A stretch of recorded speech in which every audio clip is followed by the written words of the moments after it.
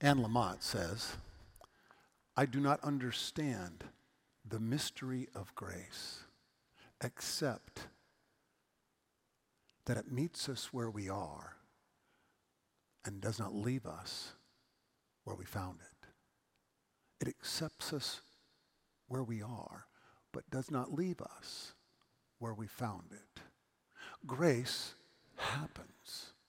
Grace is a gift given freely, not just to people who believe the right things, but to the entire world. Grace happens, but grace also confronts. Grace challenges. Grace steps into the middle of whatever messiness is going on in your life and calls you to account, calls you to pay attention. Let's be clear about this. Grace says to us at the beginning, in every encounter, you are already loved. You are already accepted. There is nothing you can do to change that. You are loved and accepted. And because that's true, because of that love and acceptance, grace then challenges us and confronts us to look at whatever the mess is that brought grace upon us in the first place. To consider what new life we might discover if we can allow grace, the brilliant and beautiful light of grace, to shine on our lives, sending us in a new direction, one towards health and healing and wholeness. Sometimes people get confused about grace. They think that grace is about forgetting, that it's about forgetfulness. Oh, let's just forget what happened. Never mind. Don't worry. Push it off to the side and let's move on. That is not grace. And in fact, that's not helpful. It can be harmful to just forget something when there's a mess that needs to be cleaned or taken care of or addressed itself. But we have a hard time admitting and acknowledging our need for grace because there's something in our culture, I think it's even in American, specific to American culture, that says we don't want to admit ever that we might need grace, that we might need forgiveness, that we might need help through whatever mess it is we find ourselves in the midst of. We want to earn our way, prove our way, make sure we pull ourselves up by our own bootstraps and then say, see, okay, I don't need it. I've taken care of this stuff myself. We list the accomplishments, we list our skills or our abilities or whatever it is, and all the time we miss out on the beauty and the power and the potential joy of new life that comes with grace. My friend Robert Capon was a brilliant theologian. He's in the resurrection now. In fact, 25 years ago was a spiritual searcher here at First Community. I want you to hear his words. Let's put them up on the screen. Grace doesn't sell. You can hardly even give it away because it works only for losers and no one wants to stand in their line. I know that sounds kind of harsh, but leave it up there for a moment because it works only for losers and no one wants to stand in their line. What Capon is saying was what I tried to say a moment ago. We have a hard time acknowledging our need for grace. It seems to be it's for something else. After all, we're accomplished. We've achieved this and we've done this and we didn't really mean whatever it was that we're worried about, that you're worried about. It's fine. Let's just forget about it and move on. Capon wants us to know. I dare say Jesus wants us to know that grace confronts and challenges and invites us to new life, to a new way of being with each other and with the world. James Moore is a good preacher, a Methodist preacher down in Texas. He says that grace requires grit. I love the alliterative way that sounds, the way it just kind of rolls off the tongue. Grace requires grit, and maybe even a little bit of gumption. He says that in Texas, grit means courage. If you've got true grit, you've got courage. You've got the willingness to face anything that'll come at you. And you need grit and courage when faced with grace, because sometimes the grace is there in recognition of some place you and I have messed up. Grace requires grit, courage. It's Brene Brown who helps us understand that courage can be enhanced and strengthened by curiosity. When we become curious about what new life might be waiting for us, when we become curious about what new skills or ways of conversation, of being in relationship with each other that can help us get through it to a new day, to a new sense of being and wellness and health, that curiosity then strengthens us to take on whatever it might be, no matter how difficult it is to name it and face it. The problem is, like I said a moment ago, we're not always ready to be curious. We're not always ready to grow. In fact, some of us, and I'll raise my hand and say I'm one of them, some of us want to be the expert in the room. Some of us want to be the one who's the knower, the one with the answers. No matter what the issue might be, there's too many of us, maybe most of us, I don't know, but too many of us want to be the expert, want to be the knower, be the one with the answers, all the while avoiding whatever the real issue itself may be. Brene Brown goes on to say that the reason for that sometimes, many times, is because we're afraid. And we're afraid of being shamed. That if we're not the expert, if we're not the knower, if we're not the one who's got the answers on how to solve whatever it is, the truth about who we are might come out. Now, let me be clear. We need experts. Back in July, when I was very ill with COVID, I called an expert, my doctor. We had a telehealth conversation. He prescribed a drug for me. Within 6 hours of taking the medicine, I felt much, much better, 90% better, frankly and honestly. I want experts in my life when it comes to car repair and body repair and those kinds of things. But most of the time in the relationships that you and I have with each other, we don't need experts. We don't need knowers. We need trust, courage, grit, a little bit of gumption. And when we're able to do that, grace becomes amazing.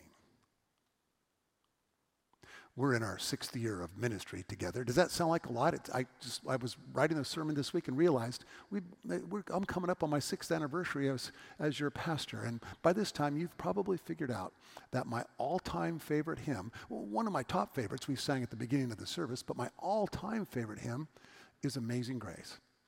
Now, people have told me throughout the years that it's kind of cheesy, it's a little bit smarmy, it's kind of a cliche, the musicality is weak. I've heard all of those things, and let me be clear, I don't care. I can't hardly sing through it without tears forming in my eyes, especially the second verse. You know it. 'Twas grace that taught my heart to fear. I tell you, every time my voice catches in my throat, every time I can feel the tears in my eyes, every single time, 'twas grace that taught my heart to fear. And grace my fears relieved.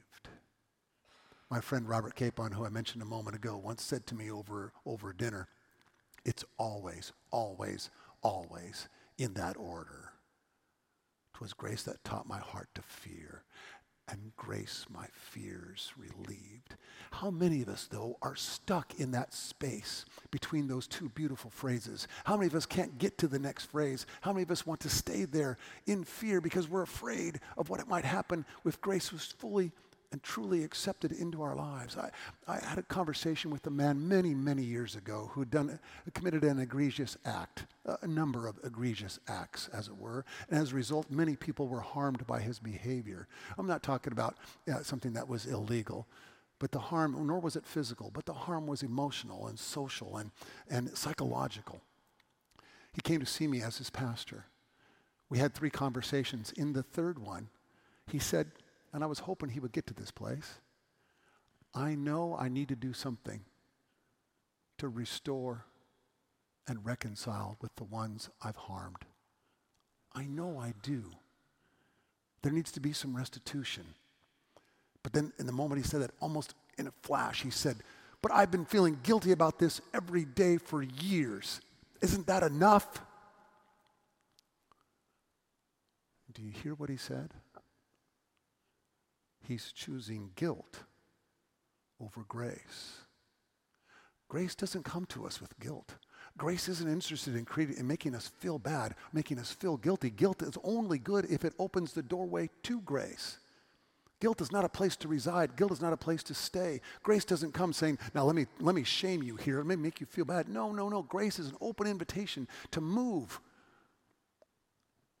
from that space. In the hymn, 'twas grace that taught my heart to fear, and grace my fears relieved. The story today focuses on a character named Zacchaeus. Luke says that he was the chief tax collector. This is the only time in the New Testament this phrase, chief tax collector, appears. What Luke is telling us is he's a really awful bad guy.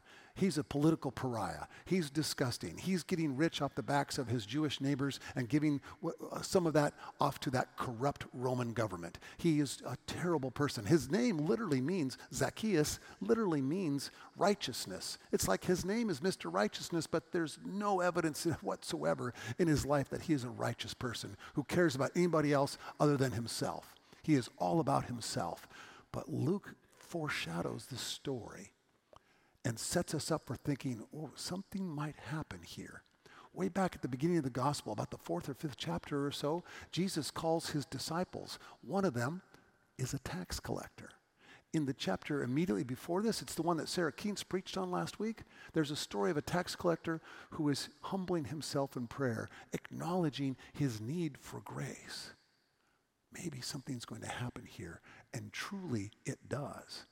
Zacchaeus, who according to the story was a short man, has to run through the crowd and find a sycamore tree to climb up in so that he can see Jesus. But Jesus doesn't wait until the crowd sort of moves and brings him to Zacchaeus. Jesus makes his way through the crowd as well and looks up, and it's almost in a comical way. He says, Zacchaeus, come down from there. It's happy hour. Let's go to your house. Let's have a drink. Let's have some figs. Let's have some bread. And Zacchaeus, in an amazing, almost miraculous way, says, well, of course, let's do that. It sounds wonderful. They get there, and Zacchaeus says to Jesus, look, I'm going to give half of my possessions away to provide care and comfort for the poor. I'm going to reach out to the victims, to the people I've harmed, and I'm going to give them 4 times whatever it was I took from them in order to restore us into a right relationship. It is truly his name coming true. He's behaving like a righteous character. He is all about righteousness in this moment. When grace literally comes to his house in the person of Jesus, in the physical person and presence of Jesus, he reacts with generosity. Now some look at this story and think that it cheapens grace. Some think that there's a transactional temperament here. If you do this, I'll do that for you. You do this, then we'll give you this. You make amends, then we'll forgive you. But one of my favorite theologians says, no, the radical acts of generosity demonstrate the radicality of grace in this moment. He experiences grace. Jesus seeks him out while a stranger. God comes to him. Grace comes to his house. It takes up residence there with Zacchaeus in the moment, and Zacchaeus responds with generosity, with amazing grace. And then Jesus says, today salvation has come to this house. 90% of the time when you see the word salvation in the Bible, whether we're talking Genesis or Revelation or any book in between, most of the time that word salvation can be translated as made whole or made well or healed. It's not about getting into heaven. That's not what it's worried about. It's worried about the here and the now. Jesus is declaring to Zacchaeus, because grace has come to you, you've now been made whole. You've been made well. You've been healed. You've been given the gift of a new life, of a new way of being in the world. Grace came home, and life began again. One of my favorite writers is Philip Gulley. He comments on this. Let's see what he has to say. When love takes you by the hand and leaves you better, that is home. That's the place to stake your claim and build your life.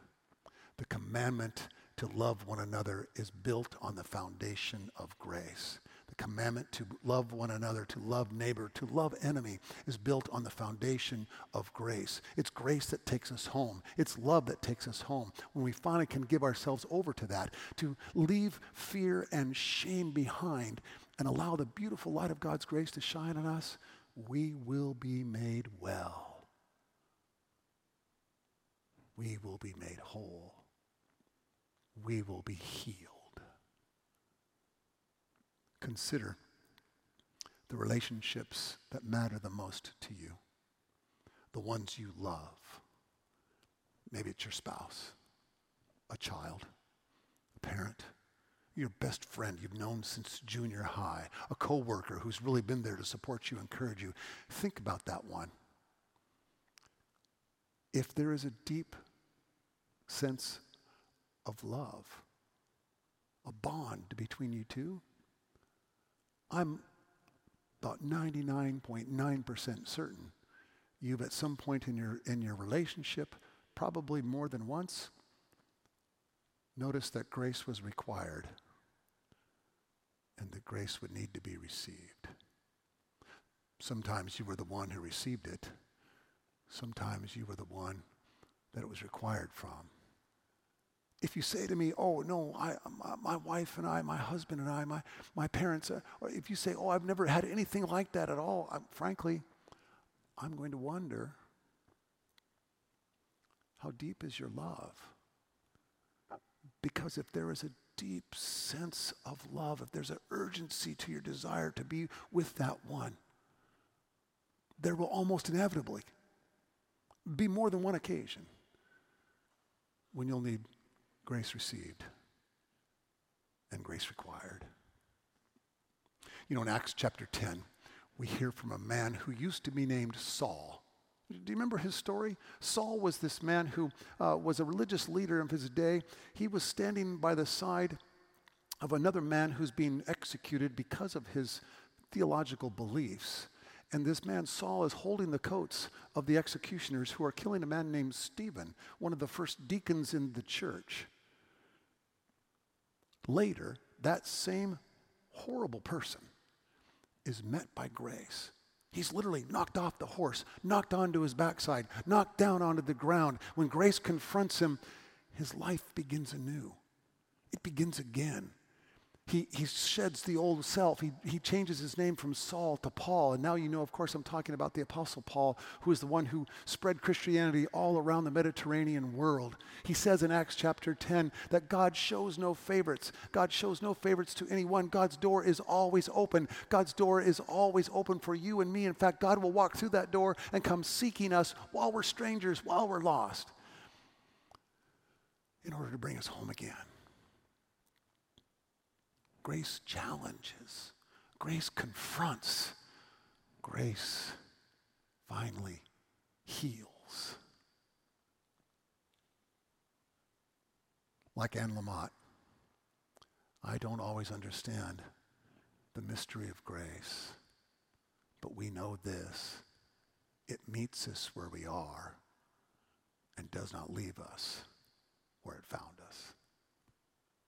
May grace